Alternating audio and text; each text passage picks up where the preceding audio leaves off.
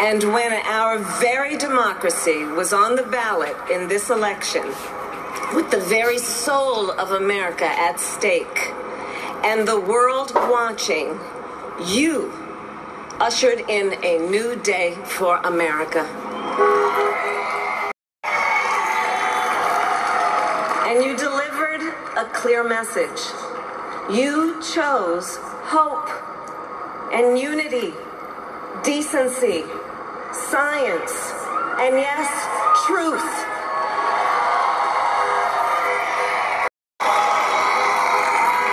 It's his love for Hunter and Ashley and his grandchildren and the entire Biden family.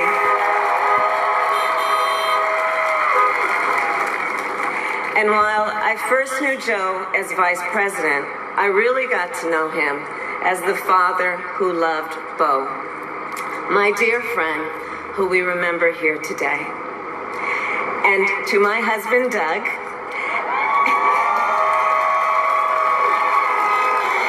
and our children, Cole and Ella, and my sister Maya, and our whole family, I love you all more than I can ever express. We are so grateful to Joe and Jill for welcoming our family into theirs on this incredible journey. And to the woman most responsible for my presence here today, my mother, Shamala Gopalan Harris, who is always in our hearts. When she came here from India at the age of 19, she maybe didn't quite imagine this moment, but she believed so deeply in an America where a moment like this is possible. And so I am thinking about her and about the generations of women, Black women,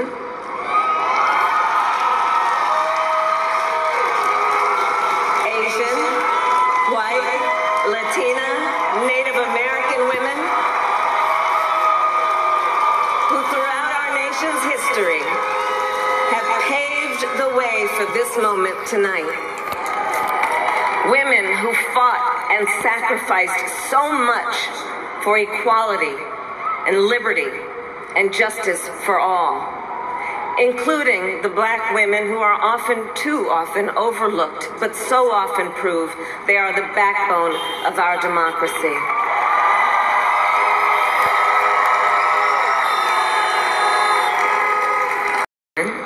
Black women,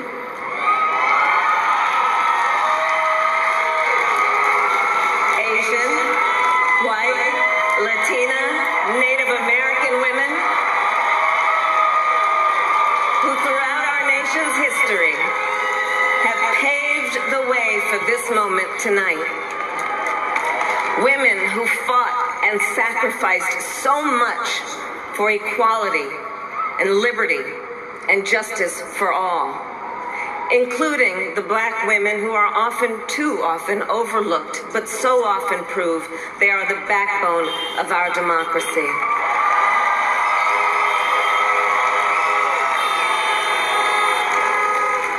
All the women who have worked to secure and protect the right to vote for over a century, 100 years ago with the 19th Amendment, 55 years ago with the Voting Rights Act, and now in 2020 with a new generation of women in our country who cast their ballots and continued the fight for their fundamental right to vote and be heard.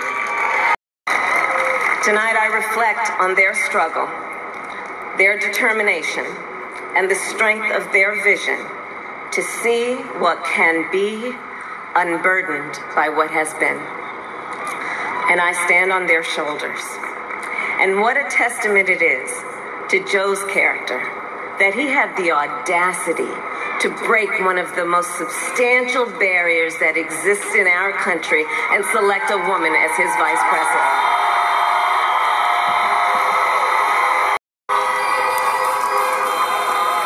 But while I may be the first woman in this office, I will not be the last.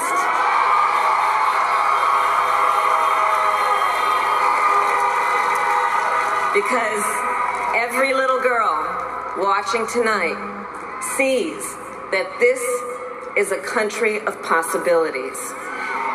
And to the children of our country, regardless of your gender, our country has sent you a clear message. Dream with ambition, lead with conviction, and see yourselves in a way that others may not, simply because they've never seen it before. But know that we will applaud you every step of the way. And the road ahead will not be easy, but America is ready, and so are Joe and I.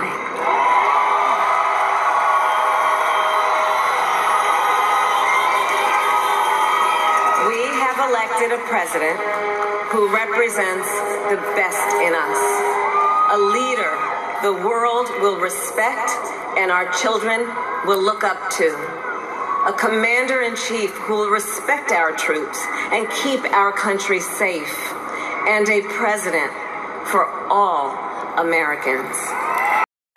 And the road ahead will not be easy, but America is ready, and so are Joe and I.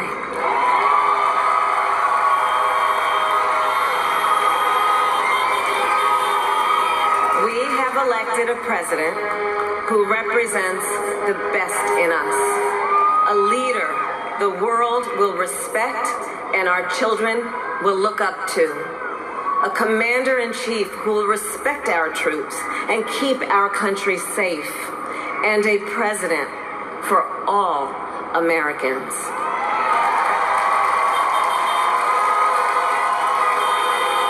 And it is now my great honor to introduce the President-elect of the United States of America, Joe Biden.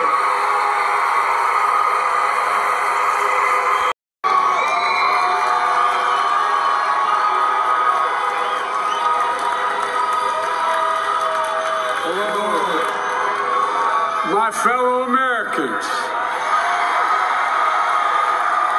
And the people who brought me the dance, Delawareans. I see my buddy Senator Tom Carper down there, and I think Senator Coons is there, and I think the governor's around. And is that Ruth Ann? And that former Governor Ruth Ann Minner. And most importantly, my sisters-in-law, my sister Valerie. Anyway. Folks, the people of this nation have spoken.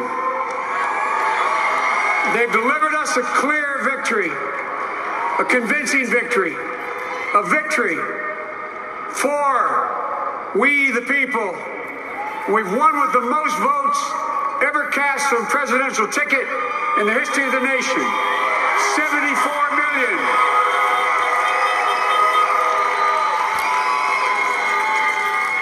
What I must admit has surprised me. Tonight, we're seeing all over this nation, all cities and all parts of the country, indeed across the world, an outpouring of joy, of hope, renewed faith in tomorrow, bring a better day.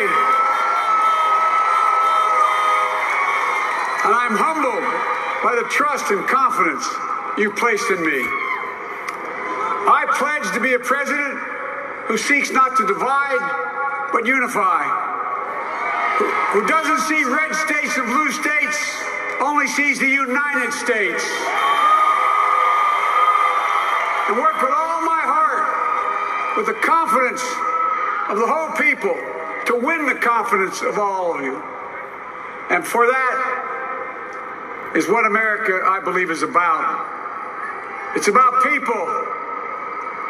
And that's what our administration will be all about. I sought this office to restore the soul of America, to rebuild the backbone of this nation, the middle class, and to make America respected around the world again, and to unite us here at home. It's the honor of my lifetime that so many millions of Americans have voted for that vision. And now, the work of making that vision is real. It's a task, the task of our time. Folks, as I said many times before, I'm Jill's husband. be here without her love and tireless support of Jill and my son Hunter and Ashley, my daughter, and all our grandchildren and their spouses and all our family. They're my heart. Jill's a mom, a military mom, an educator, and she has dedicated her life to education.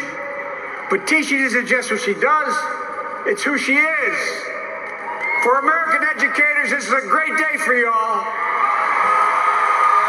Again, America's bent the arc of the moral universe more toward justice. Kamala, Doug, like it or not, your family, you become an honorary Biden, there's no way out. To all those of you volunteered and worked the polls in the middle of this pandemic, local elected officials, you deserve a special thanks from the entire nation. What I must admit has surprised me. Tonight, we're seeing all over this nation, all cities and all parts of the country, indeed across the world, an outpouring of joy, of hope, renewed faith in tomorrow, bring a better day.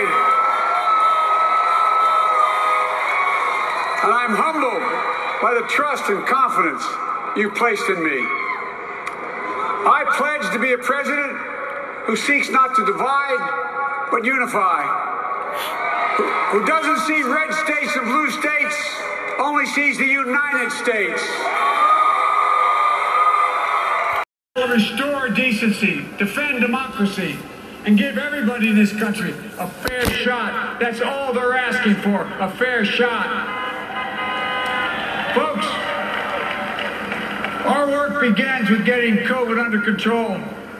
We cannot repair the economy, restore our vitality, or relish life's most precious moments, hugging our grandchildren, our children, our birthdays, weddings, graduations, all the moments that matter most to us until we get it under control. On Monday, I will name a group of leading scientists and experts as transition advisors to help take the Biden-Harris COVID plan and convert it into an action blueprint that will start on January the 20th, 2021. I'm a proud Democrat, but I will govern as an American president. I'll work as hard for those who didn't vote for me as those who did. Let this grim era of demonization in America begin to end here and now. Folks, America has always been shaped by inflection points, by moments in time where we've made hard decisions about who we are and what we want to be. Lincoln in 1860, coming to save the Union. FDR in 1932, promising a beleaguered country a new deal. JFK in 1960, pledging a new frontier. And 12 years ago, when Barack Obama made history, he told us, yes, we can. Well, folks, we stand at an inflection point.